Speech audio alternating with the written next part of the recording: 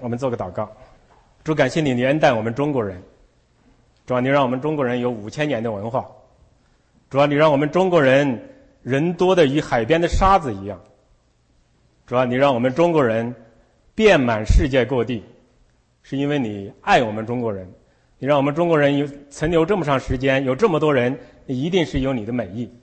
主啊，我祈求你在这个全世界各地的中国人在庆祝中国新年的时候，你让我们明了你的旨意，这以至于我们有更多的中国人能够认识你，以至于我们有机会主要来到你面前来悔改归正，有机会得到主你的永生和永远的荣耀。主啊，我们感谢你，主啊，真是你不仅仅是我们近处的神，也是远处的神。主啊，你是我们加拿大的神，也是中国大陆的神。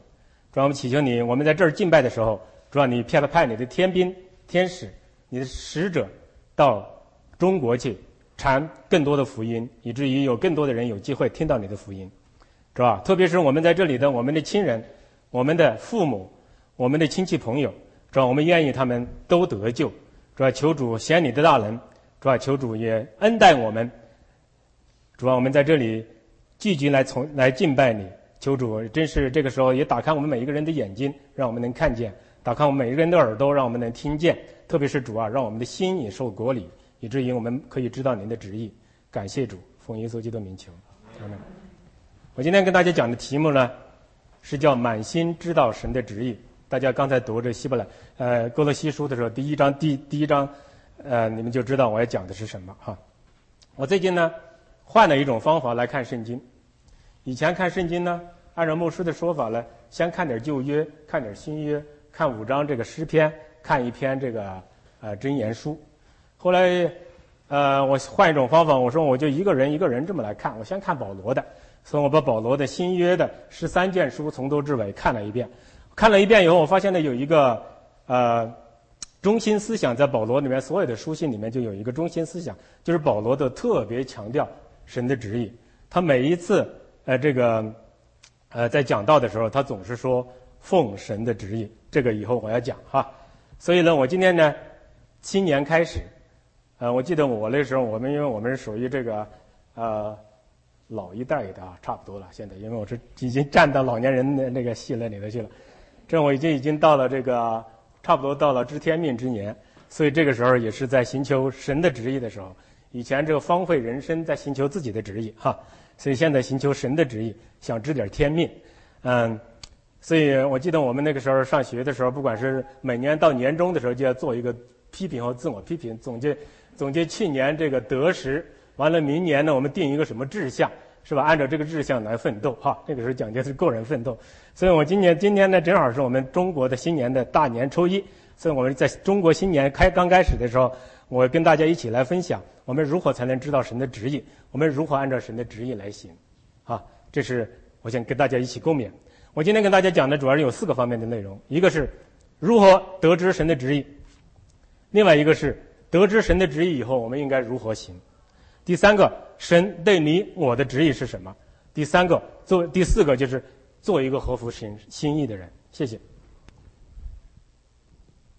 马太福音10章42节说，无论何人因为门徒的缘故只把一杯凉水给这小子里面一个人喝，这个人不得赏赐。谢谢我太太，你必得这个赏赐，何况是又是凉水又是热水。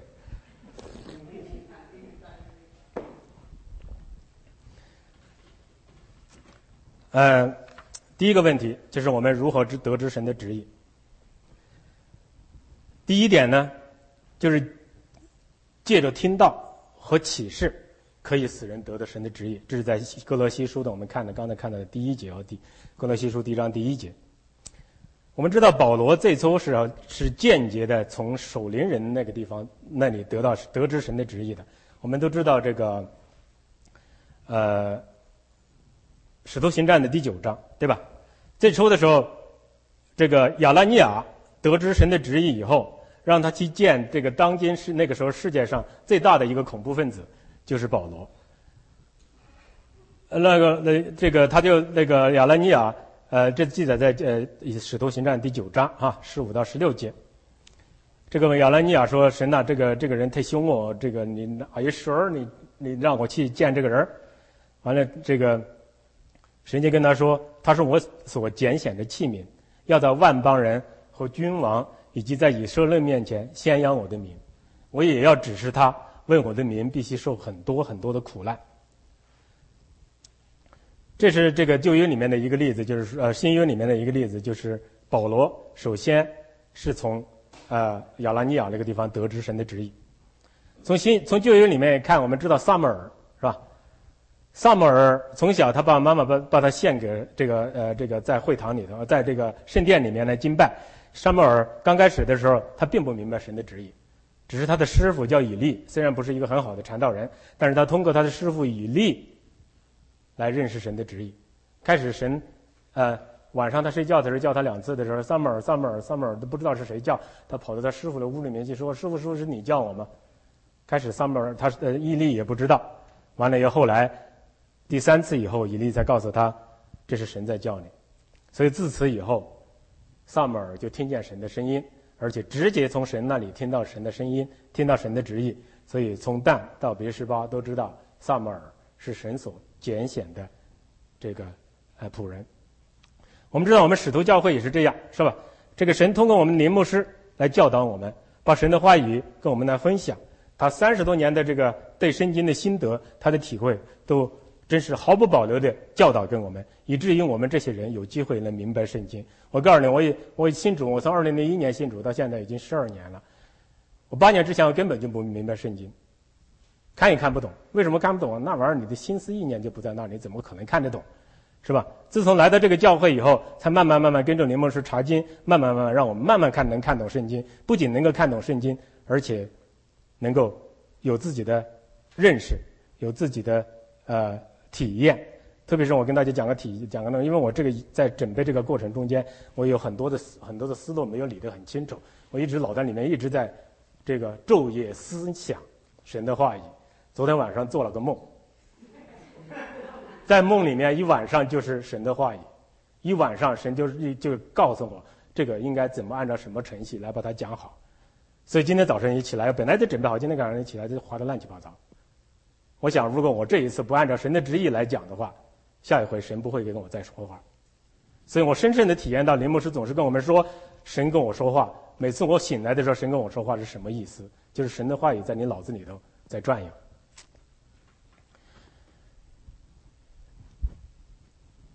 而且在使徒行传这个22章第14节，保罗自己说，我们的祖宗的神拣选了你，叫你明白他的旨意，又得见那译者，听见他口中所发出的声音。所以保罗从亚拉尼亚口中明白神的旨意之后，保罗就说，在哥罗西书1章1节就说，我保罗是奉神的旨意做耶稣基督的使徒。那么这是保罗明白神的旨意以后呢，完了以后以弗所我们知道写以弗所书的时候，以弗所这个教会的长老也是从保罗那地方得知神的旨意。因为保罗对以弗所的长老使徒行传20章27节说，因为神的旨意我并没有一样避讳不传给你们的。所以保罗首先从听传道人的道，听亚拉尼亚这个对他传道以后，他才首先得知神的旨意。这是开始的时候。后来的时候呢，保罗直接是从圣灵那个地方得到启示以后，他更加明确神的旨意。我们知道这个保罗在说他怎么得圣经从这个圣灵那个得到启示，是记载在这个加拉太书的第1章11节到12节。这个保罗说，弟兄们，我告诉你们，我素来所传的福音不是出人的意思，因为我不是从人领受的，也不是人教导我的，乃是从耶稣基督启示来的。15节16节他又说，那把我从母腹里分别出来又施恩跟我的神，既然乐意将神的儿子启示在我心里，叫我把他传到外邦人，我就没有与受血气的人商量。而且我们知道在加拉太书里讲到，过了3年，他这个花了3年的时间在撒哈拉大沙漠，在那个地方直接跟神打交道，直接明白神的旨意。后来过了14年以后，他才去到耶路撒冷去见这个使徒们。在以弗所书里面第3章3到6节，保罗又说，神赐恩给我，用启示使我知道福音的奥秘。正如我以前略略写过的，你们念了就能晓得我深知基督的奥秘。保罗非常不谦虚，因为他有真理。这奥秘在以前的世代没有叫人知道，像如今记着圣灵启示他的圣使徒和先知一样，这奥秘就是外邦人，你我都是外邦人，在耶稣基督里借着福音得以同为后世，同为一体，同蒙应许。所以保罗从传道人那里得到神的旨意，和从神的启示那里得到神的旨意之后，他就非常非常明白了神的旨意。所以我们现在回来一下，说保罗在开始的时候，他是按照自己的方式去侍奉神，是吧？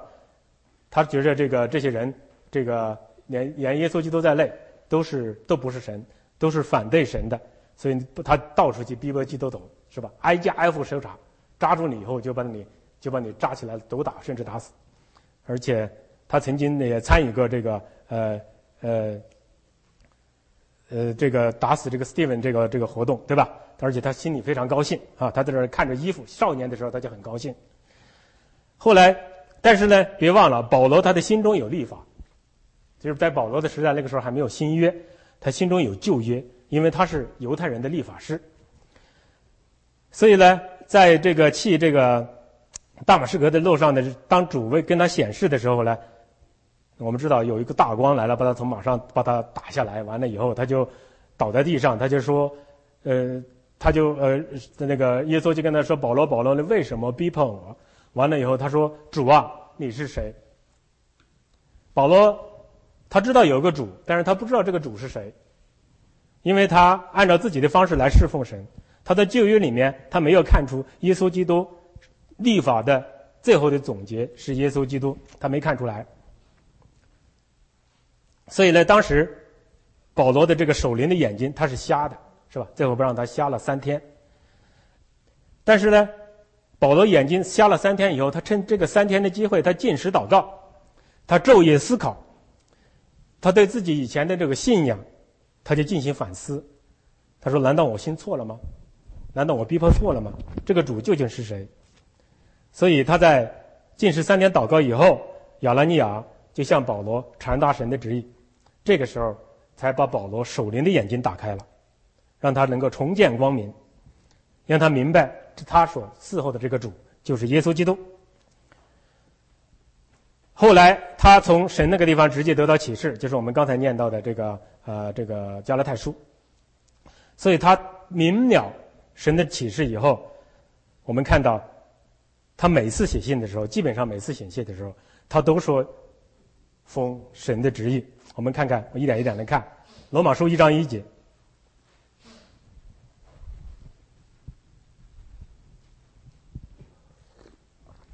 他这儿说，我保罗是奉召为使徒，特派传神的福音。特派是什么意思？就是钦差大臣，因为他明白神的旨意，他是按照神的旨意，他是神特派来的，来传神的福音。哥林多前书1章第1节和哥林多后书1章第1节都说奉神的旨意，就前后书，哥林多前后书都说是奉神的旨意。完了，以弗所书、哥罗西书都说奉神的旨意，第一句话，开篇的第一句话都是奉神的旨意。在提摩太前书又说是奉神的命，是吧？奉我们救主神和我们盼望的耶稣基督之命。在这个提摩太后书又说奉神的旨意，提摩太后书1章1节，我现在就讲的都是1章1节，开篇都是这么讲。在这个 Titus 在提多书的时候，他就说也说奉神的命令，唯一没有提到奉神旨意的，是在腓立比书、这个帖撒罗尼迦前书和后书以及腓利门书。为什么他没有提到这个了？因为这几本书是他活写的，不是他自己写的，是吧？有的是跟提摩太一块写，所以他不能够说他们这些人都是奉神的旨意。从当时的情况来说，对吧？这是我的理解啊。所以由此可知，保罗真是深知神的这个旨意。他的旨意是怎么来的呢？首先是从传道人从那儿听到，完了以后经过神的启示，明了到神的旨意。这是第一个渠道，怎么得知神的旨意。第二个渠道就是记着忠心的侍奉，使人满心知道神的旨意。这个在哥罗西书的1章2节、4至5节以及第10节。我们中国人讲究知行合一，知而后行，对吧？这就是实际上这个意思。你明白了神的旨意以后，你继续行神的旨意。这个做我们基督徒来说，怎么去行神的旨意呢？就是按照神的旨意去侍奉。保罗以耶稣基督为榜样，是吧？耶稣基督说，在约翰福音4章34节说：“我的食物就是遵行神的旨意，并且这个去做完他的功，对吧？”在这个约翰福音的14章12节，耶稣不仅仅说他的旨意是这样，那么我们这些基督徒呢，更应该是这样，因为这些东西都是我们曾经牧师讲到的时候一再提到的这些东西啊，就是我们是基督徒，所谓基督徒就是耶稣基督的徒弟，你的师傅做什么，徒弟就做什么，是吧？师傅告诉我们说，我所做的事就是说他行神的旨意，信我的人就是我们这些人也要做，并且要比做这更大的事。为什么呢？因为我往父那里去，就是我们有耶稣基督在天上，在神的右边为我们祷告，以至于我们可以靠着圣灵的力量，可以做比耶稣基督更大的事情。所以这时候，不管是他保罗以这个基督为榜样，所以保罗满心知道神的旨意以后呢，他就是开始忠心的侍奉，他将自己的身体当作活祭来献给神，他生为耶稣基督而生，死为耶稣基督而死。所以保罗勉励我们一切侍奉神的人都要献上自己的身体作为活祭。就像罗马书的12章1至2节，这也是我们非常熟悉的经文，是吧？弟兄们，我以神的慈悲劝你们，将身体献上，当作活祭，是圣洁的，是神所喜悦的。你们如此行，乃是理所当然。不要效法这个世界，只要心意更新而变化，叫你察验何为神善良、诚虔、可喜悦的旨意。我们知道，在这个旧约里面有一个人是完全把自己献上，不仅是把自己献上，而且差点把他儿子也献上了，这就是亚伯拉罕，是吧？亚伯拉罕因为服从神的命令，将自己的儿子以撒按照神的旨意献在这个圣山上，所以他给那个地方起名就叫耶和华以列，意思就是说耶和华自己会有预备。直到今天，人们还是把这个山称为耶和华之山，就是说耶和华是在山上必有预备。创世纪的22章1至19节。我们知道亚伯拉罕是神被称为神的朋友，所以呢，神什么事情都不瞒着亚伯拉罕。在这个创世纪的18章17节，在这个耶和华神要毁灭这个所罗门和俄摩拉的时候，他们说了一句话，耶和华说，我所要做的事情岂可瞒着亚伯拉罕呢？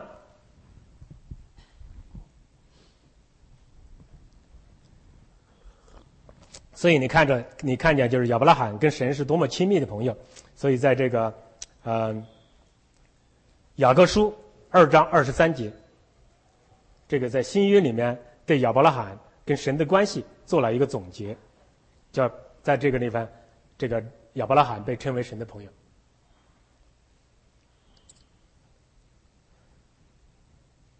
这个，所以我们看到可以接着侍奉。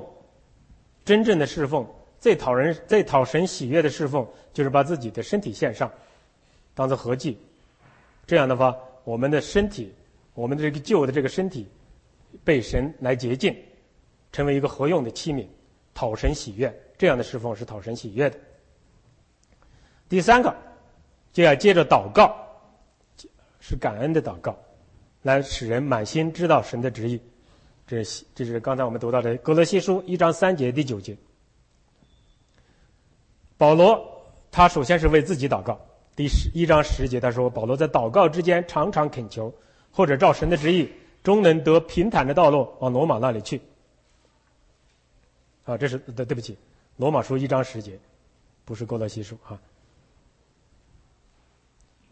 所以呢，保罗跟神保持了一个非常好的关系，所以叫他在祷告之后呢，凭着信心说，并且叫我顺着神的旨意，欢欢喜喜的到你们那里去，恐你们同得安息。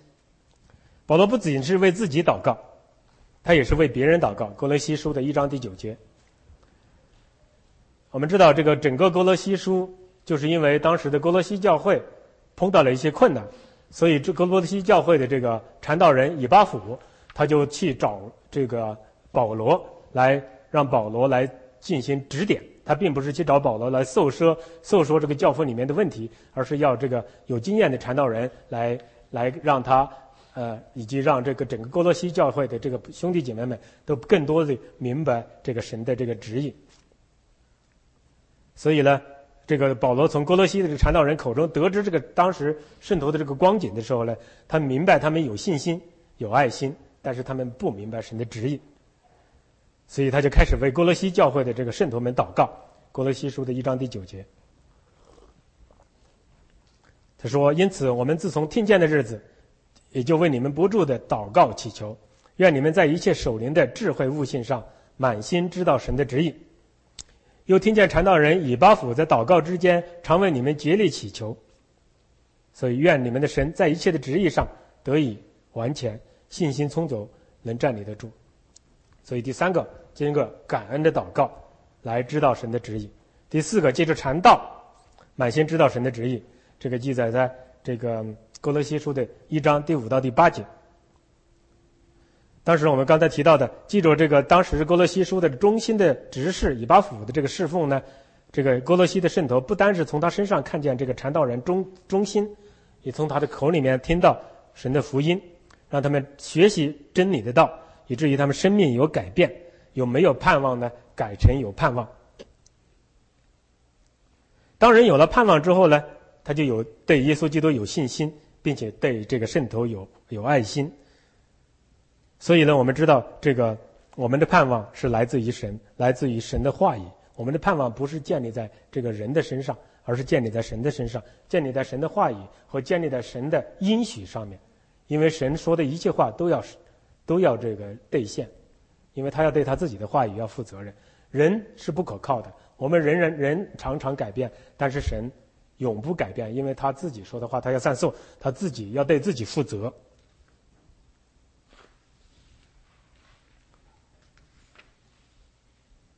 所以呢，接着这个基督中心的使徒保罗的这个侍奉，哥罗西的教会的这个使徒，以及哥罗西教会的这个传道人以巴弗，他们从保罗那个地方不仅是能够学习真理，而且可以来明白神的旨意。所以保罗在这个使徒行传第20章27节说，神的旨意我们并没有一样避讳不传给你们的，是吧？我现在要重点讲一个，借着受苦使人满心知道神的旨意。这个整个埃德蒙顿的华人教会，只有我们教会在传这个受苦。我听了这么多牧师讲道，也只有林牧师传受苦。谁愿意受苦，是吧？就为什么要受苦？这个东西牧师讲了很多，我今天讲主要是跟大家做一个总结啊，这是一个非常全面的一个总结，就牧师以前所讲的东西都在这里头。第一个就是说，借着受苦使人满心知道神的旨意。哥罗西书1章24节这么说的，对吧？那么第一点呢，神对他的仆人的装备，第一个就是要让他仆人受苦。我们知道外邦人的使徒保罗受苦，是吧？当时神让亚勒尼亚就跟他说，对吧？我也要指示保罗，要问我的民，必须受很多的苦难。这是保罗受很多很多的苦，是吧？你在在哥林多书前书后书里面来讲，这个他到那个地方去怎么被打40下减1下之类的，那真是受了很多很多的苦。但是神的恩典，最后说神的恩典够他用。我们看使徒哈，保罗受了很多的苦，彼得也受了很多很多的苦。彼得因为是使徒里面的老大，是吧？所以他这个很体贴他的肉体，他不愿意受苦。而且当时主跟他说过，在约翰福音的21章第18节到19节，这个大家都知道，说这个彼得他的这个以后的会是怎么样？就是说耶稣告诉他说，我实实在在的告诉你们，你年少的时候自己抽上腰带随意往来，就是说他连耶稣基督最后被钉十字架以后，他说打鱼去了，那些哥们儿都跟着他一块打鱼去了，钓鱼去了，哥们儿都跟着钓鱼去了，所以这彼得就是这样，体贴肉体，爱钓鱼，爱打鱼。所以我实实在在告诉你们，但是就是说，在你年老的时候呢，你要伸出手来，别人帮你处上但你不愿意去的地方，就是说在你死的时候，要借助你的死来荣耀神。我们知道保罗，这个彼得听到这一句话以后，他还说那旁边那个约翰会怎么样呢？对不对？他到这个时候他还不明白神的旨意。但是有的人要接着死来荣耀神，约翰是要接着要活到90多岁来荣耀神。最后神把他的启示给了约翰，让约翰能写出启示录来。所以从使徒里面我们也看出保罗受苦，彼得受苦，我们知道约翰也受苦，对吧？约翰在拔摩岛上受苦，完了以后被神打开眼睛，以至于他可以这个领受神的旨意，把未来要发生的事情都来记下来，所以我们才有了启示录。不光是这样，圣经里面教导我们说，义人多有苦难，但是耶和华救他脱离一切。诗篇34篇19节。因为神预先所知道的人，就预先定下来效法他儿子的模样，使他儿子在许多弟兄中间做长子。这个我们知道是在罗马书的8章29节这么说的，意思就是说什么呢？耶稣基督是我们的大哥，他怎么受苦，他怎么背十字架，我们这些小弟弟们都在做，都跟着大哥学，这是神定下的旨意。保罗深深明白这一点，他在腓立比书1章29节说，因为你们蒙恩，不但得以信服基督，不只是信服基督，并且要为他受苦，是吧？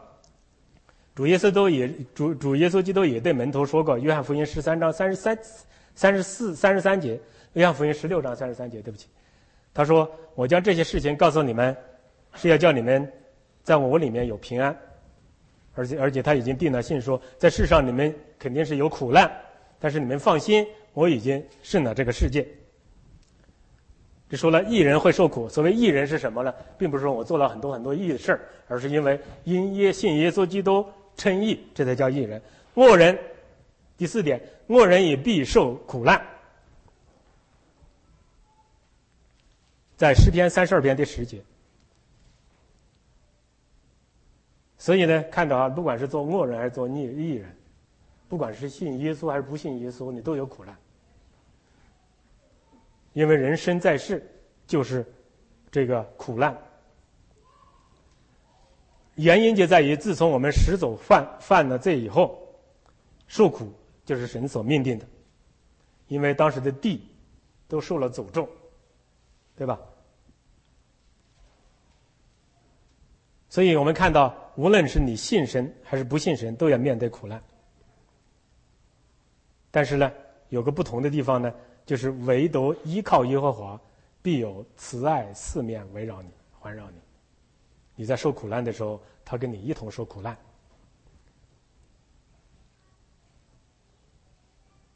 所以我说，世人都要受苦，无论你信还是不信，都要受苦。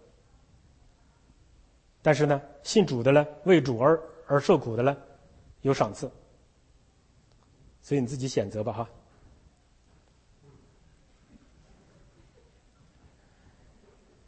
这个受了苦以后呢，我们就可以，特别是传道人，我们就可以首先就是说把神的受了苦的传道人能够把神的道理传到前辈。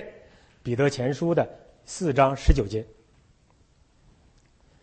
所以那照神旨意受苦的人要一心为善，将自己的灵魂交予了信实的造化之主。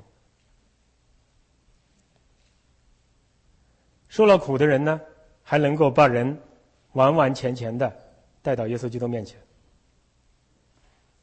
我们知道为主受苦是蒙大福的，我们要认识这一点真是不容易。但是呢，这个也不是一天就能完成的一个速成班，这是我们一生的这个课程。因为圣经罗马书8章28节说，我们刚才念到的，我们知道万事都互相效力，到叫爱神的人得益处，就是被他旨意按他的旨意被招的人。所以我们受苦也是按照神的旨意去受苦。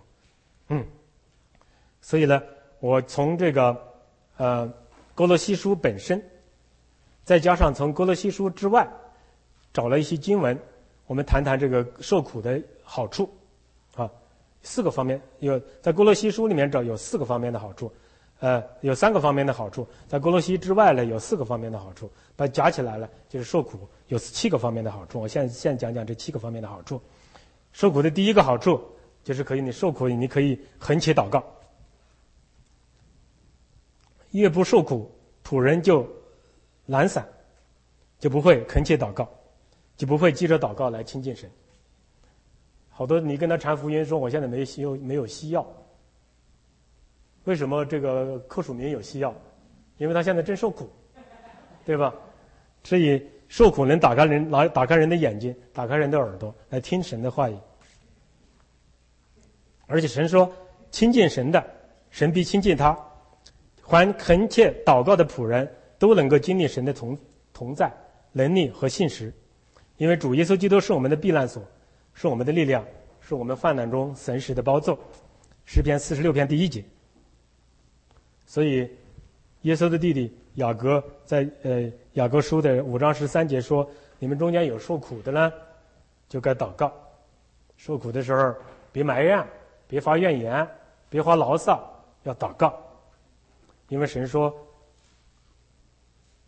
他必跟你们，如果你所经受的是你能够承受的啊，如果你实在是承受不了，神会开出一条道让你能够走出来。这是受苦的第一个好处。第二个好处就是脱离罪恶。我们知道我们学习和遵行神的话语呢，就是要过一个圣洁的生活。在新约里头，彼得前书4章1至2节说，基督既在肉身受苦，你们也当将这样的心志作为兵器，因为在肉身受过苦的呢，就已经跟与罪断绝了。你们存着肉身受苦的心，从今以后就可以不从人的情欲，只从神的旨意，在世度余下的光阴。告诉你，这个受苦，这儿受苦，并不是说你按照为自己受苦、为罪受苦啊，你这是为义受苦。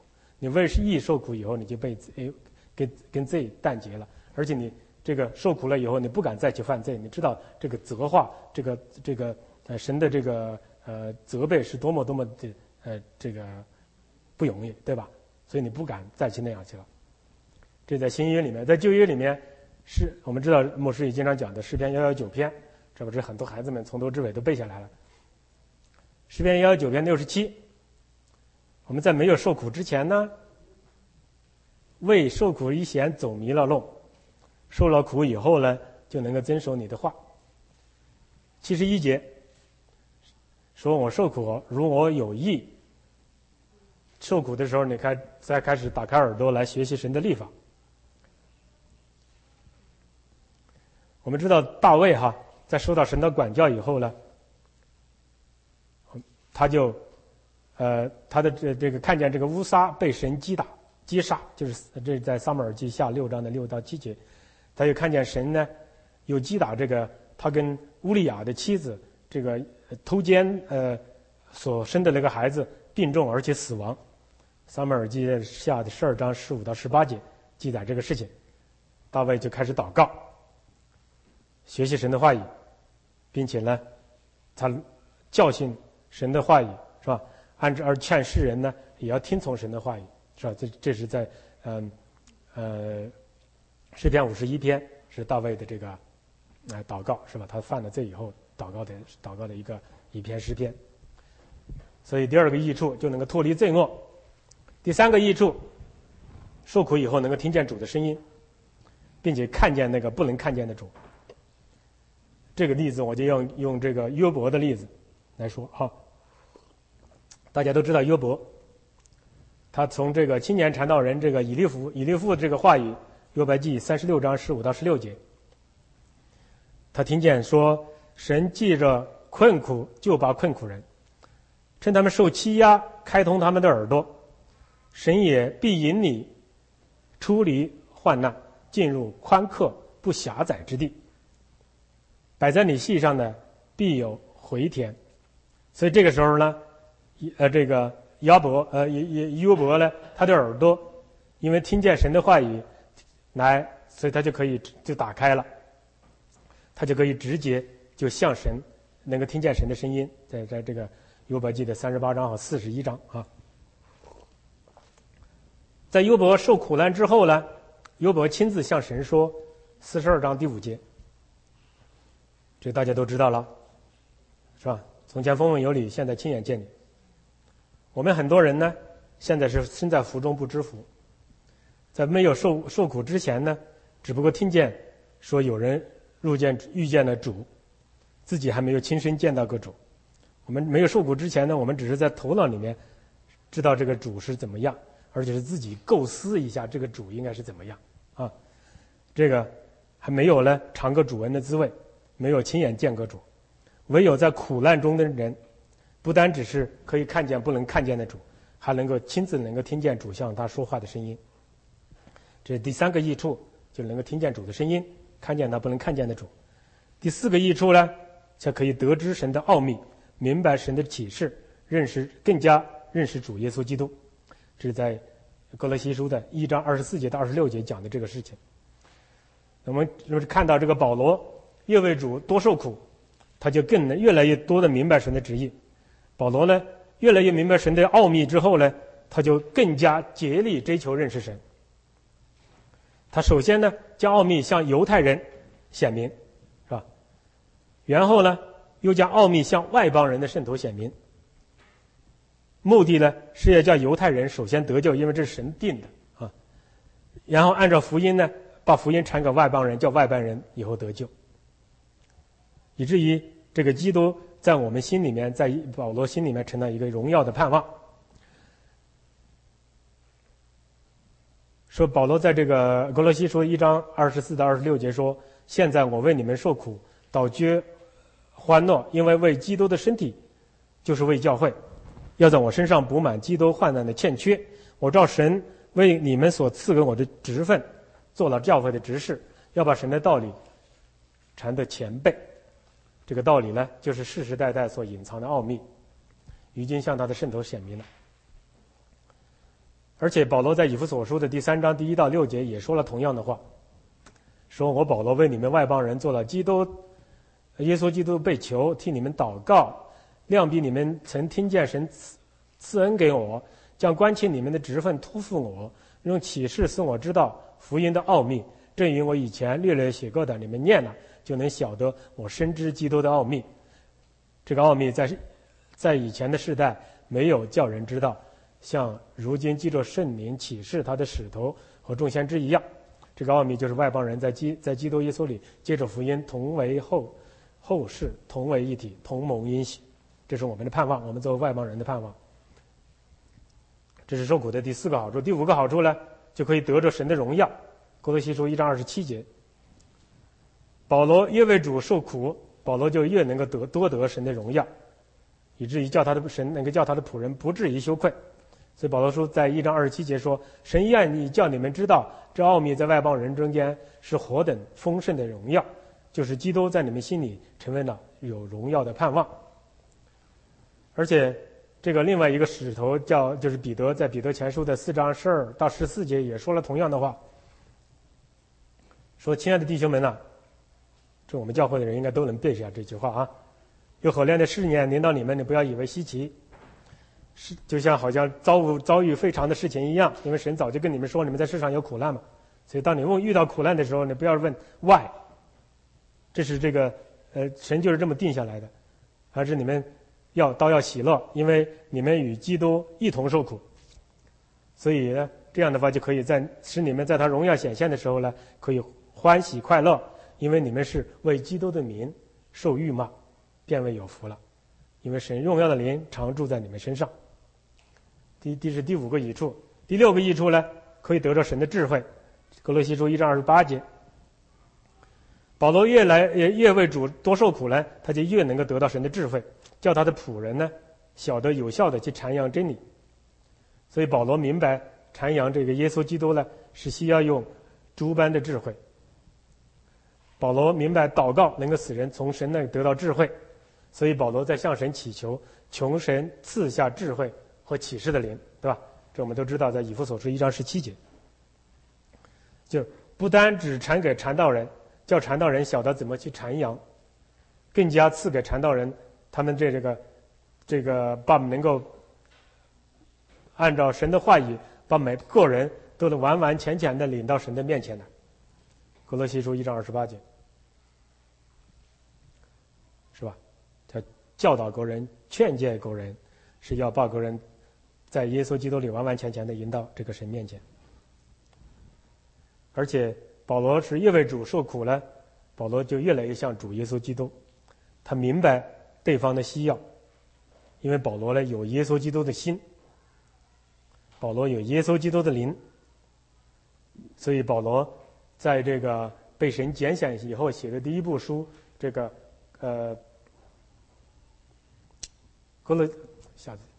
哥林多前书就说你们要效法我。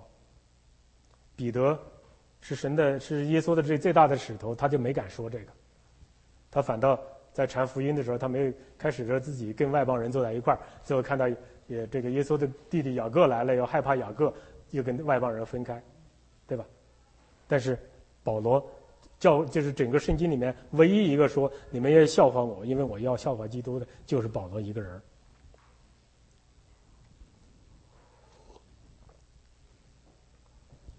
这是第6个好处。第7个好处，可以得到神的能力。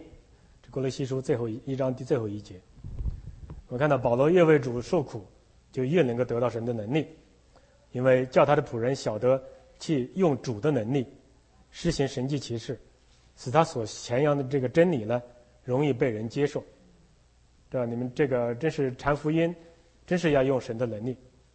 像我们这个教会里面每个星期在北边崇拜以后，星期6有牧师师母带着我们到处去发单张，到处去探访，好像真是觉着我有的时候都是非常非常非常灰心丧气，有的时候还让人骂一顿，有的人让人这个责备一顿，你就觉得这玩意儿值不值，对吧？有没有用？但是神叫我们要随时撒种，你不知道你这个种子既要撒在地上，又要撒在海里，你不知道哪个种子生根发芽，我们只管撒种，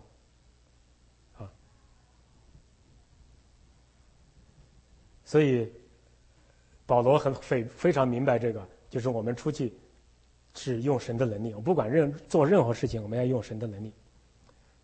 除了需要用诸般的智慧以外，也需要劳苦要尽心竭力来传扬主耶稣基督。哥罗西书1章29节，他说我们为此劳苦，是照着他在我们里面运用的大能，尽心竭力。而且保罗在腓立比书的4章13节说，我靠那加添给我力量的，凡事都能做。因为我们的福音呢，传到你们那里，不在乎言语，只在乎全能和圣灵，并充足的信心。这是帖撒罗尼迦前书1章第5节。正因你们知道我们在你们那里为你们的缘故是怎样为人。这是如果我们不靠着神的能力，不靠着神的全能，不靠着神的圣灵去传福音，你第二天你就不愿意去了，冷的不行，对吧？完了以后这个老招白脸儿，有的时候让人赶出来，你真是你说为什么？一切都是为了主。所以我刚才讲到为主受苦的7个方面的好处，对吧？第一个是恳切祷告，亲近神；第二个脱离罪恶；第三个听见主的声音；第四个明白神的奥秘；第五个得到神的荣耀；第六个得到神的智慧；第七个得到神的能力。我在这儿分享一下我自己啊，我曾经很不愿意受苦，神祝福我可以，别让我受苦。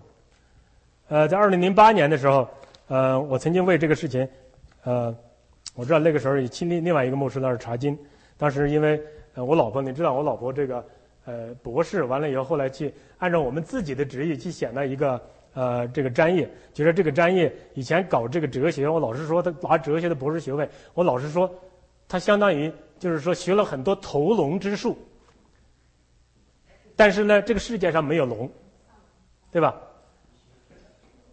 所以就学了很高的技巧，但是没有龙，杀不成。后来我就说那就这样，那就我们就去选一个，就是说肯定有工作的，行不行？就选了一个什么呢？就选了一个叫MRT， 就是这个 X-ray 那个玩意儿，100%有工作，而且是200%有工作，这是按照我们的旨意去学习。最后他这个所有的这个考试都是 A+， 但是最后这个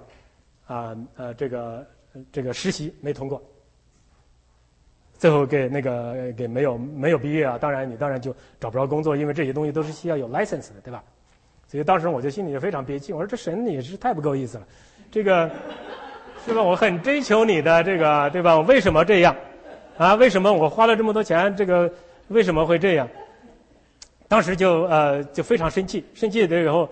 这个当时有牧师跟我说，那去读一读这个优伯记。我越读越生气，越读越生气。我说我不愿意做优伯不是说了吗？就是不是神不是说了吗？这个受了苦以后，你才能够亲眼见神。我不愿意亲眼见神，我就愿意神祝福我，这个平平安安过个日子就行了，对吧？我也不想得那么多，受了那么多苦，儿女都死了，财产都丢了，最后整完了以后见了神以后，又这个。又多了儿女比以前漂亮，财产加1倍。我说我不要这些东西，我不愿意受这个苦。所以后来到了这个使徒教会以后，才明白受苦是神命定的，受苦对我们有好处，受苦能打开我们的眼睛，打开我们的耳朵，让我们能经历神。真是，当然现在你说让我再受更大的苦，我可能也受不了。但是现在已经有这个思想准备啊，受苦的时候祷告，受苦的时候求神怜悯，受苦的时候跟神说，神呐，什么意思？让我怎么悔改？不要发怨言，没用，只是这个苦上加苦，因为神没有达到他的目的，你没有悔改归正，神不会回头的，神不会让你这个放松的，因为如果是你被神命定的话，神要救你的话，所以今天我是。这个地方特别讲了一下，按照这个神的旨意受苦，能够明白神的旨意。这第一个大问题是吧？就是说我们怎么来明白神的旨意？那么几点啊？第二个大问题呢，我就想一下，我们明白神的旨意之后，我们的责任怎么样？我们应该怎么去做？老婆，谢谢。我们知道神的旨意之后呢，首先第一个要遵行神的旨意，对吧？因为耶稣基督曾经祷告，在马太福音6章第10节，路加福音的12章第2节，我们知道这个主祷文，对吧？愿您的旨意行在地上，如同行在天上。我们都知道的马太福音的7章21节有一句话，大家都知道，就是凡称呼我主啊主啊的，并不能都进天国，唯有遵行天父旨意的才能进去。而且耶稣还在这个马太福音的12章50节，以及这个马可福音3章35节说，遵行我天父旨意的才是我的兄弟姐妹和母亲。谢谢。因为耶稣，我们知道耶稣在我们地上这个为我们留下了榜样，他自己是怎么遵行神的旨意的，是吧？约翰福音我们都知道，约翰福音3章34节了，我的师父就是差我来者，就是来遵行差我来者的旨意，做成他的功。他不是这么说了，而且他也是对他的仆人也有这么要求。6章6节，以弗所书6章6节，让我们知道遵行神的旨意就是在侍奉神，按照神的旨意来侍奉，就是神要求我们不只是在眼前侍奉讨人的喜悦，要像基督的仆人从心里面遵行神的旨意。这就为什么保罗他在鼓励这个哥林多教会的圣徒，在年后8章第5节说，并且他们是指的这个马其顿那些个众教会所做的，不但照我所想望的，更要照神的旨意，先把自己献给主，又要归附神。这第一个，知然后去行。如果自己不去行的，知道以后不去行的，就相当于这个不到葡萄园去做工，不到葡萄园做工，最后也进不了葡萄园，也得不了赏赐，啊。第二个就是满心知道神的旨意以后呢，就要按照神的旨意向神来祈求。我们教会里面一直在讲怎么来向神祷告，对吧？我们以前的祷告呢，最近我在教 Christopher 怎么祷告。他一天到晚我们有一个习惯，每天睡觉之前他先祷告，完了以后我第二祷告，最后是他妈妈祷告。Christopher 说为什么也需要他妈妈最后祷告呢？因为他妈妈祷告时间长，他可以睡觉，所以他每次祷告的时候呢，他就经常祷告一些鸡毛蒜皮的事情。完了我就说 Chris， 这些东西都是外邦人求的，求点大玩意儿行不行？所以最近完了师母又开始教他怎么祷告。他昨天跟我说，爸爸我明白了怎么来祷告，所以昨天晚上的祷告就比以前大得多。其实我们知道是吧？我们教会牧师一直在教导我们按照圣经的话语来祷告，按照神的应许来祷告。因为你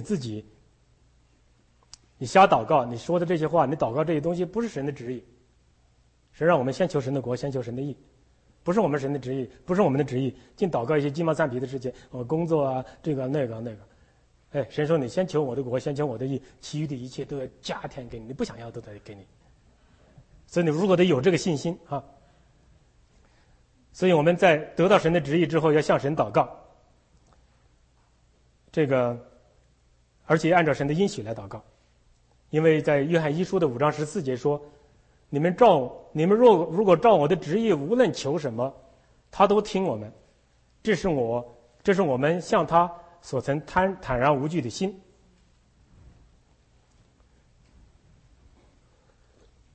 神的旨意呢，在帖撒罗尼迦前书4章第3节说，就是要我们成为圣洁，远避淫行。所以我们应该要祈求神赐我们有信心、有爱心、有盼望，这些玩意儿神喜欢的，对吧？叫我们乐意将自己的这个身体献给神做活祭，因为这是圣洁的，是神所喜悦的。所以耶稣基督来到世上的时候，就说神呐，祭物和礼物都是你不愿意的，你曾经给我预备了身体，这希伯来书的10章第5节。所以呢，燔祭和赎罪祭你都不喜悦，是这个希伯来书第6节。那个时候我说，神呐，我来了，是要照你的旨意行，我的事在经卷上已经记载了。希伯来书10章第7节，这什么意思呢？耶稣来了，不是又去献公羊的祭，耶稣来了的时候是把这个圣洁的公羊，把这个逾越节的羔羊，把自己献在祭坛上。所以他说我来了，把我的身体献上，讨神喜悦。完在第8节他说，祭物和礼物、欢祭和赎罪祭，你都是你不愿意的，也不是你不所喜悦的，因为这些东西都是按照律法来献，按照摩西律法书上来献的东西啊。在第9节后来他说，我来了是要按照你的旨意，可见他是先就是在10章第9节说，我们凭我们自己的旨意了。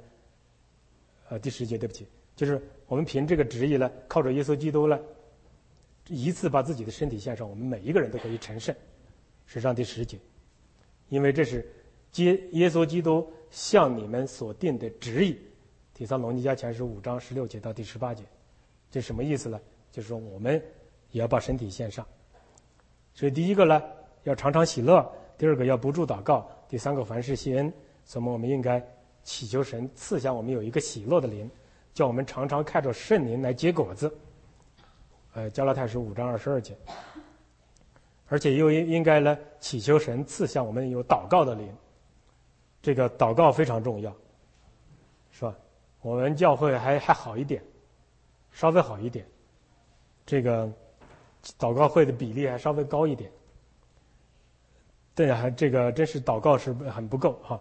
有些人这个有事儿以后就来祷告了，这个没事了以后就又不知道上哪儿去了，这就是属于一种忘恩负义的人。所以我们不要做那种忘恩负义的人。神给你的预备的比你所祈求的要多得多，因为他的道路高过你的道路，他的意念高过你的意念。他所跟你预备的是你眼睛未曾看见，耳朵未曾听见，连心里面想都没想到的东西。所以你现在看来，我太太那个时候没有拿到这个东西，我现在真感谢神。要拿到了就麻烦了。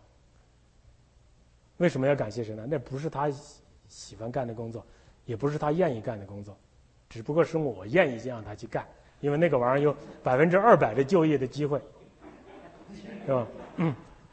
不是神的旨意。当我们自己顺服下来，按照神的旨意来带领的时候，在我们自己没有申请工作，2个工作就找到他的门口来了。就是这样，神就是这么一信实。这2个工作，而且是他喜欢干的，他也能承受得了的。别的那个工作是他承受不了的，是吧？这第2个大问题。第3个问题呢，就是我们遵守神的旨意之后呢，我们得到什么好处？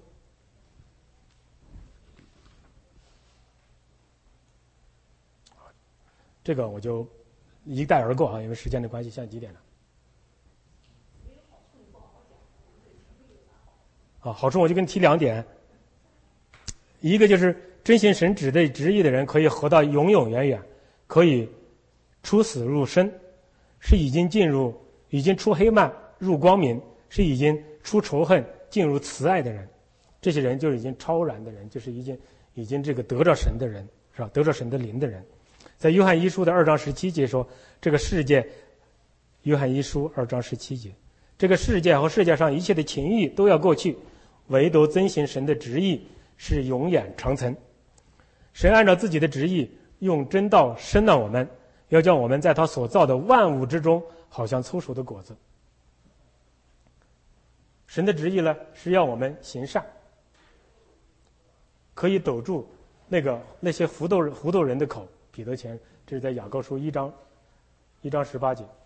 彼得前书2章15节，他说神的旨意呢，是叫我们因行善受苦，总强于因行恶受苦。这是彼得前书3章17节吧？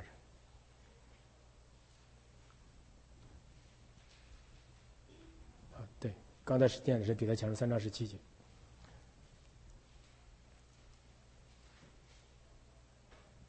所以呢，在受苦之后呢，我们必须忍耐，因为我们只有行完神的旨意，才能够得到神的欣喜。受苦的时候，你如果不忍耐，如果发怨言，你还没有行完神的旨意，就得不到。虽然受苦，你白受苦了，得不到神的欣喜。第2个好处呢，就是遵行神旨意的人所发出的祷告是大有能力的。因为我们知道圣经里面说，约翰福音9章31节说，我们知道神不听罪人，唯有敬奉神的，遵行他是旨意的，神才听他。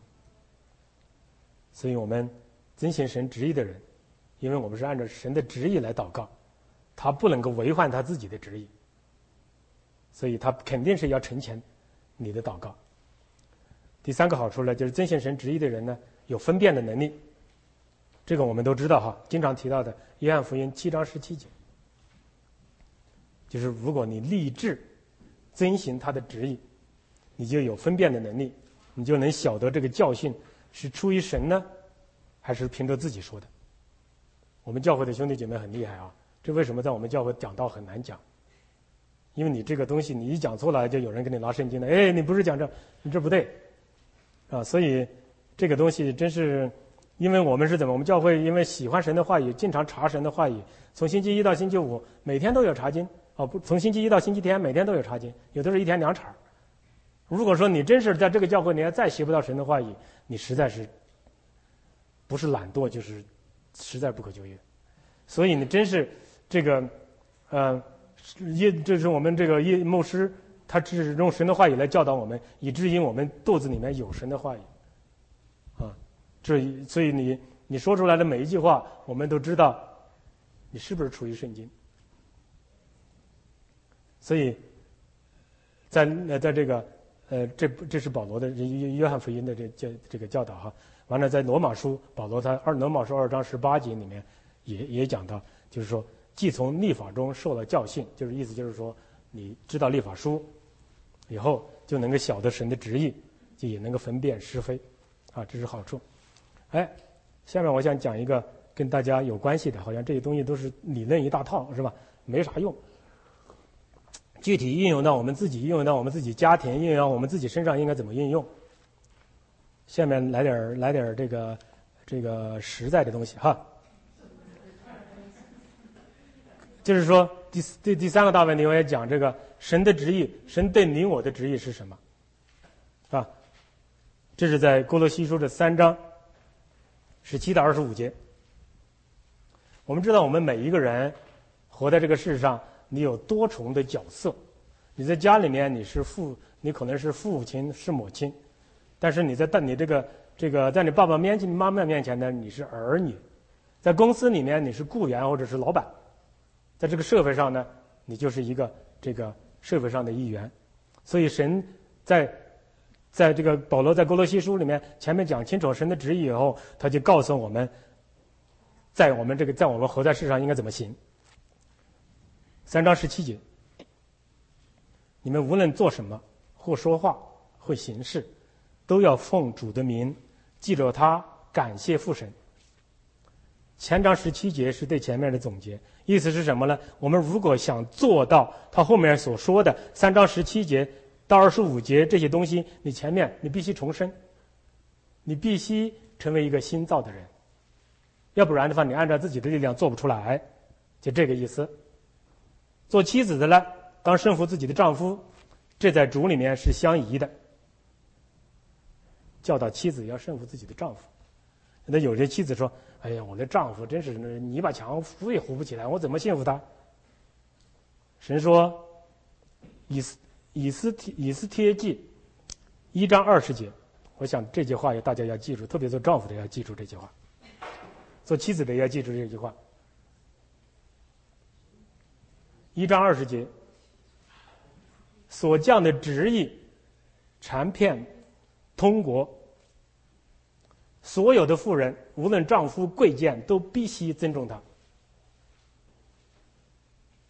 看着我干什么，陈静？这是神的命令，这是按照神的方法来建立家庭。神在家里面设立的，丈夫是头，妻子是一个 helper， 是吧？从这个创世纪里面也能看到。还有3章19节呢，哥罗西书找到那个了吗？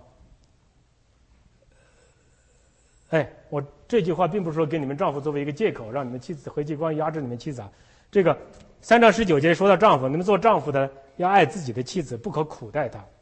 神说你们的妻子比你软弱，所以你要尊重她，你要爱她，你要不能苦待她。她是跟你一起来承受神恩的，啊。有些说，哎呀，我这老婆真是也没个工作，一天到晚也挣不了几个，也不能跟家里面带点钱呢，我没法这个爱她，没法这个尊重她。嘿，你有本事你自己生孩子去，对吧？这是神对我们丈夫所说的，要爱自己的妻子，不可苦待他们。我觉得现在可能苦待妻子的不太多，但是没把妻子当个人啊，或者说没把妻子看着跟自己相等的那个位置，这种事情很多很多。是吧？这个做丈夫的，这个要学习，要爱惜。我记得我以前在这个星期五查经的时候，在分享过关于夫妻关系。神说，我特别喜欢那个词儿，要爱惜自己的妻子，不光是爱，还要珍惜，啊，当然更不能苦待他们。这是做丈夫、做妻子在家里面的责任。那么做儿女的呢，凡事听从父母，因为这是主所喜悦的。做父亲的呢，做父亲，这说的是做父亲的，也是做父母亲的啊。不要惹儿女的气，恐怕他们失了志气。意思就是说，不要惹儿女的气是什么呢？不要按照自己的意志去强加于儿女之上，而是按照神的教导去教导你的儿女。我知道我们教会里面孩子们真是，一说起这个神的话语，一说这个事情，神应该怎么说，应该怎么做，他更不敢犟嘴。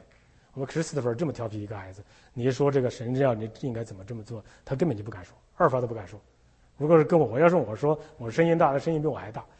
所以我说这孩子以后真是，如果不好好在神里面，在教会里面，在神里面好好这个教导的话，他以后他不是一个总统，就是个强盗，真是这样。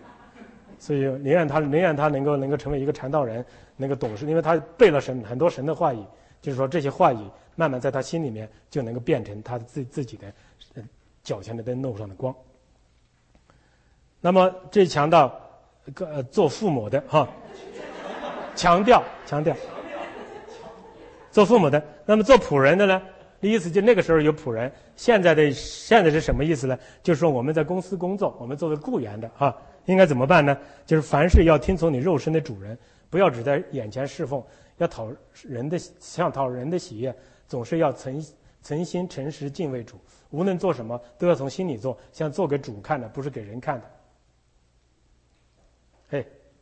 我们在公司里面是不是老板在前面的时候就多干会儿，这个老板不在的时候就好像听会儿林牧师讲道啊，查查 Internet 呀，是不是都干这个事情，是吧？顺手牵羊把这个办公室的这个 highlighter 带回家，我干过这事，这干过这种事情，对不对？这都不是讨神喜悦的事情。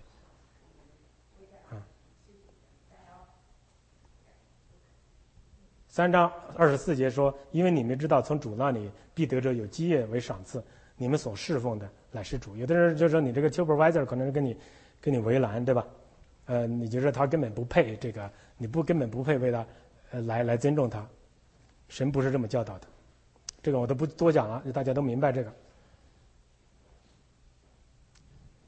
OK， 就是说我们应用在我们自己的家庭，应用在你的夫妻关系，应用在你们儿女关系，应用在你这个公司和社会上，原则就是这个，按照神做的去做。那么最后讲最后一个问题，神对我个人的旨意是什么？我们怎么才知道神在我自己身上做什么？我们首先看一个保罗的例子，罗马书第10章讲到，他说在祷告之间常常恳求，或者照神的旨意，终能得平坦的路往你们那儿去。我们知道保罗是一个，我们刚才说的，保罗是一个很知道神旨意的人，对吧？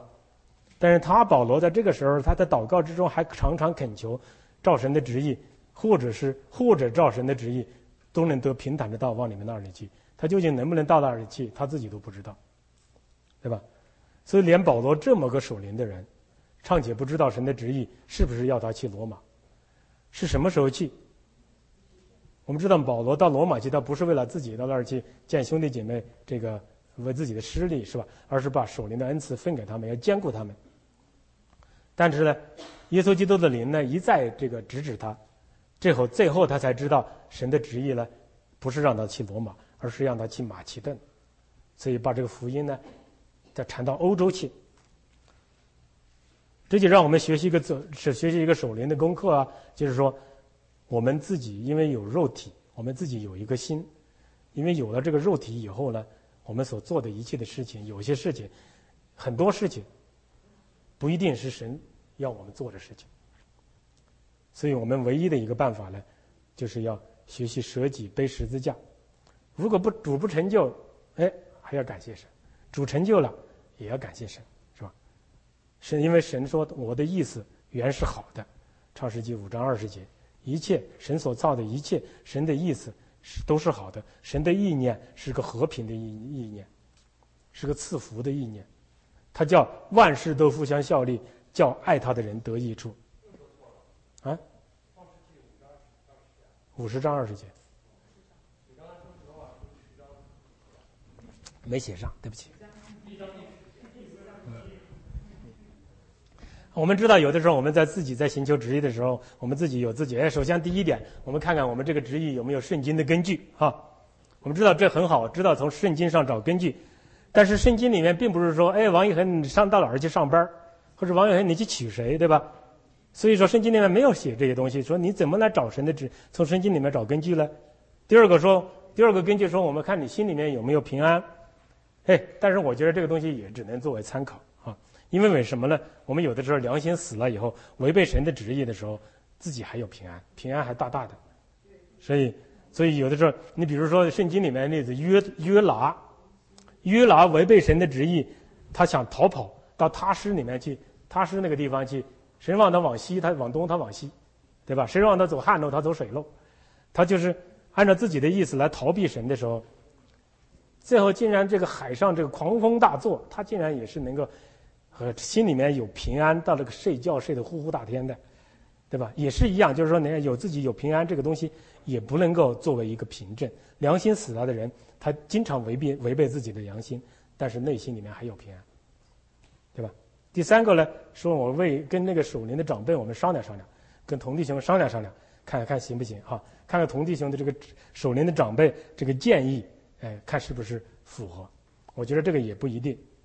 圣经里面也有个例子，大卫想建圣殿，对不对？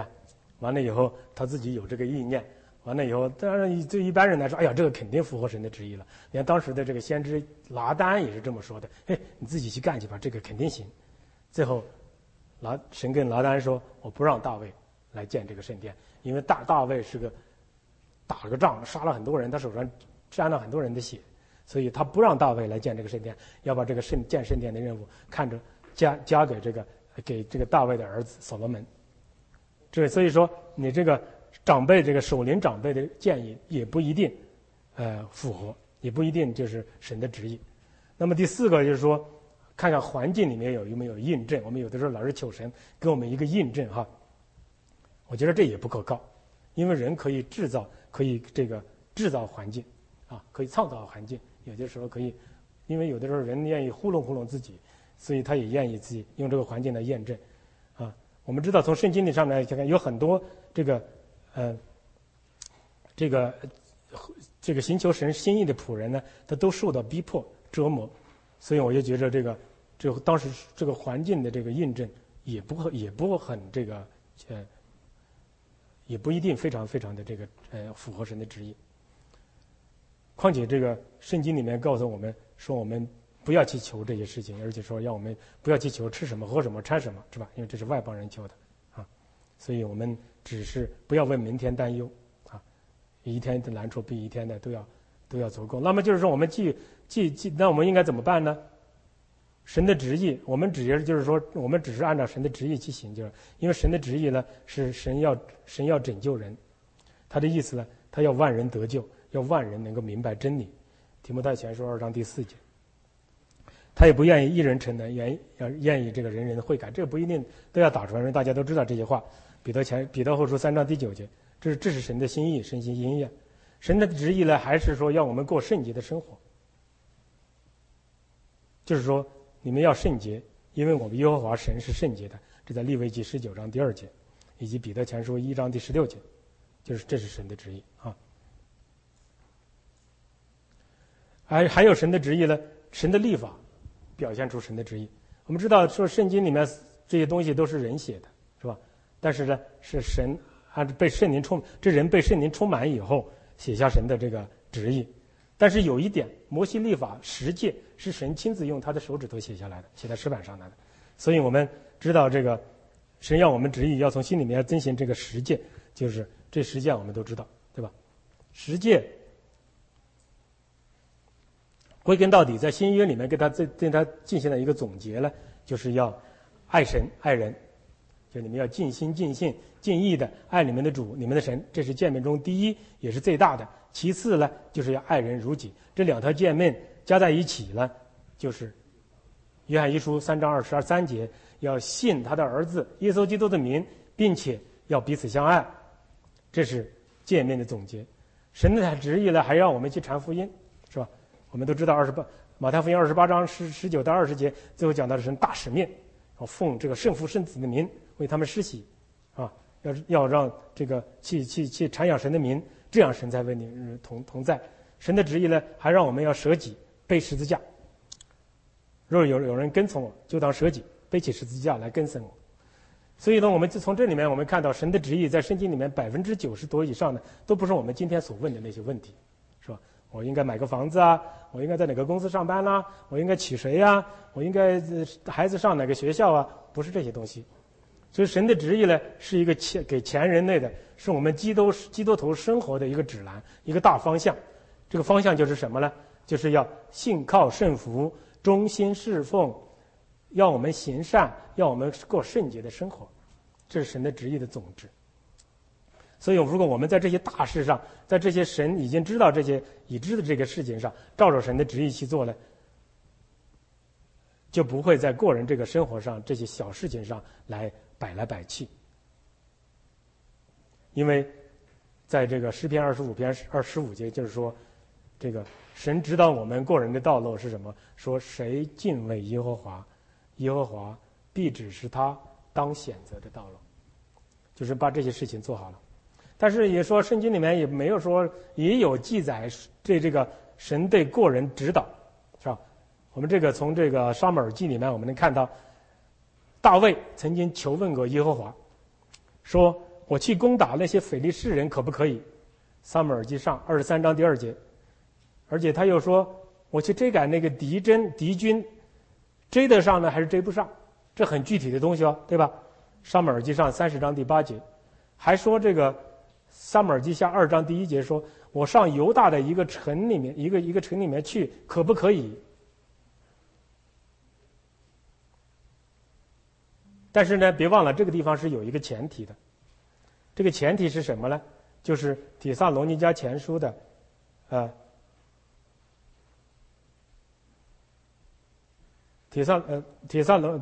这个前提是这个，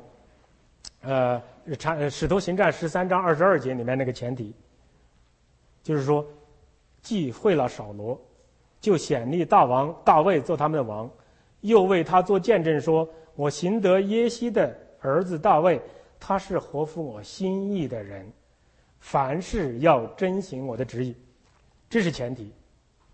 这是什么前提呢？这个前提是什么呢？因为大卫他是一个合乎神心意的人，所以大卫求问神的时候，神无不回答，都应允他。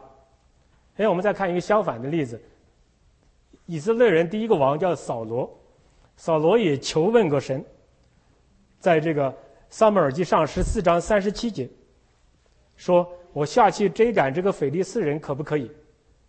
耶和华却不借着这个梦或者是巫灵或者是先知回答他。这是撒母耳记上28章第6节。原因是什么呢？因为他不是一个合乎神意的人，他在大事上他不遵行神的旨意，他没有在任何事情他就不遵行神的旨意，他求人的荣耀，求自己的荣耀，不去求神的荣耀。所以呢，他在大事上不顺服神的心意旨意，神怎么去指导他，在小事上指导他呢？所以呢，我在这儿就是 make 一个这个 point， 就是说我们事情，我们个人的事情，小事情，这些事情神都知道。神说你们在没有开口之前，我都知道你需要什么。但是神说我要你先求我的国，先求我的义，其余的一切都加添跟我给你们。所以你们要圣洁，要过圣洁生活，要像我的儿子耶稣基督一样。所以我们在这些已知的事情上来做一个合乎神心意的人，就像大卫一样，我们最后在小事上忠心。你在小事上忠心，神也会祝福你。如果说是我们知道还有一个，就是说旧约里面讲到这个亚伯和该隐的这个例子，对吧？在这个创世纪里4章第4节就讲到这个，因为耶和华神首先是看中了亚伯和他的祭物，但是看不中该隐和他的祭物。这意思是什么呢？耶和华神首先看重的是你这个人，你这个人是不是成圣的人？你这个人是不是被耶稣基督宝血所拯救的人？你这个人是不是披着这个洁白细麻衣的这个人？你如果这个人是讨神喜悦的人，你在所行的任何事情上，你都讨神喜悦。这意思就是这样。这个该隐呢，他自己不明白，他就还埋怨神说：“你为什么不喜欢我的献祭？”但是神是首先不喜欢该隐这个人，对吧？所以这个跟我们的意思就是说，我们不管是弃懒儿，我们要做一个合乎神心意的人。你如果是一个传道人呢，你如果做一个合乎神心意的传道人，你不管去哪个教会，你总是这样带领兄弟姐妹来学习神的话语，来把兄弟姐妹完完全全的带到神面前。但是你如果不是一个讨神喜悦的传道人，你到那儿去就成了一个披着羊皮的狼。到哪儿都是一只狼，不是羊，是一样这回事情啊，这有质的区别。所以我们自己作为一个基督徒，我们首先我们要做到的东西呢，就我们要争取做一个合乎神心意的人，把这个神在圣经里面就是说已经说得很清楚这些神的旨意，你把它行出来，那么你所行的任何的东西都是讨神喜悦的。你所做的任何事情，你所做的任何的祷告，都是合乎神心意的。所以我们不要去求那些小事情，求点大事情。小事情是外邦人求的。我们在耶稣基督里面，我们已经同蒙这个应许，同为后嗣，我们已经成为犹太人了。我们现在不是外邦人，对吧？我们应该求天上的事情，求点大事情。所以神的心意呢，就是让我们要信靠他，要圣洁，要良善，要爱人，要爱神。我们在这些事情上做好了，神必会指引我们的道路。我今天讲道就讲到这里。这个，先坐着，我还有一话要说。我们知道前两个星期之前，我分享了一下，就是我牧师和同弟兄，我们去拜访一个88岁的一个老人，是吧？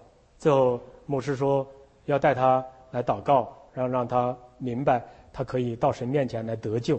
他当时跟牧师说：“你上你的天堂，我下我的地狱。”完了，牧师被圣灵充，我当时想着，我再也不会去见这个人了。牧师后来被圣灵充满，他就说我第二个星期还要去见他，所以星期六是14号，是吧？1月14号，我们3个人又去那儿去了，我们去为他祷告。祷告完了以后，你知道为什么？你知道怎么着？16号星期一死了。所以你看看，牧师他是有这个神的同在，是吧？他不像我们是有的时候觉得受取了，我下回我再不去见你了，因为我跟你讲的道、传的道，我都传给你了，你的罪与我无关。但是牧师可怜他，要带他信主，所以星期一上班我就收到牧师的这个 email， 说他 pass away。这是一个88岁的人，你说哎呀，这88岁的人已经活了这么大岁数，也该死了，可死不足惜，对吧？那么我再讲一个例子。上个星期四，在大学，因为我在大学做那个 multimedia， 是吧？我去拍这个录像。星期三的时候，我去看他们这个 rehearsal， 这些孩子们还活蹦乱跳。这个里头，这个就是戏剧系里面一年只招12个学生啊。其中这个孩子呢，是戏剧系有史以来第一个从大陆来的一个孩子，最后一年4月份就毕业了。我曾经见这个孩子，因为我经常被他们拍着他们表演这些东西。最后我1点钟，因为我看着 rehearsal 嘛，所以1点钟开始，我12点半到那儿去，我拿着2个摄像机到那儿去准备拍。最后我就发现外边 emergency 那些个 crew 都在那儿忙来忙去的，敲了半天门才跟我开门。最后发现有一个人躺在那儿。这个 emergency crew 这些人呢，急救人员正在急救一个人。我当时看这个人惨白，头发也很长，这个整个这个皮肤全是惨白的，我也不知道他是谁。我就看这些人呢，就把他抬到这个，我就看那些人就跟他做这个人工呼吸，没有人工呼吸，就是这个氧气那个东西弄在鼻子里头，完了就摁那个心脏，一点反应也没有。完了就看那个打电机，一打电机他就这么着动一下子，一打电机动一下子。后来完了以后实在不行，就把他放到这个救护车上，就弄到这个 University Hospital。我一直在联系究竟这个孩子的情况怎么样。我认识这个孩子22岁，从中国北京来的，父母离婚，他母亲再嫁，完了以后我见过他继父，他曾经表演的时候，我跟他继父谈过几句话。这个孩子我觉着凶多吉少，但是我看了以后，后来他那个 instructor 就跟我说，这个孩子就是那个中国那个孩子，我才知道这是个中国那个孩子，22岁。完了我就跟神祷告，我说神呐，我说你让我看到这一幕，肯定是有你的旨意，你保留这个孩子的性命，我带他信耶稣。如果神愿意，我看这个孩子可以存活下来，如果神不愿意，那也是神的旨意，对吧？所以我在这儿说的什么意思呢？你说88岁的该死了，22岁该不该死？所以明天也许会有，但是你不一定有明天。所以我们在这里，我们在新年开始，我们要真是追求神的旨意，做一个合乎神心意的人。我们首先做到迈开第一步，成为神的儿子，因为只有儿子才知道父亲的旨意，是吧？知道父亲的旨意以后，按照父亲旨意去行，你不仅仅你自己蒙福，你的全家都蒙福。所以我想用这个约翰福音7章17节来，还有这个以斯拉记7章10节，我们都知道这个立志啊，这个在这个新年，我们每一个人都在立志，立志多明白神的话语，立志多行神所喜悦的事情，立志在大事上、小事上都作为一个讨神喜悦、合神心意的人。我们做一个祷告。主，我们感谢你，通过你的使徒保罗，让我们知道主啊你的旨意，主啊他讲的清清楚楚。主啊，我祈求你真是打开我们的心智，让我们真是在新年伊始的时候能够明白你的旨意，也是明白你在我们每一个人人生中间的旨意，我们每一个人我们在家里面的旨意，这以至于我们可以按照你的旨意去行，讨你的喜悦。这样的话，我们不仅仅我们自己能够成为主你活用的器皿，主要能够得到主你的奖赏，得到你的永生，得到你的荣耀，以至于你可以按照使徒行传3章18节那样所讲，是吧？按照让我们全家都能够蒙福。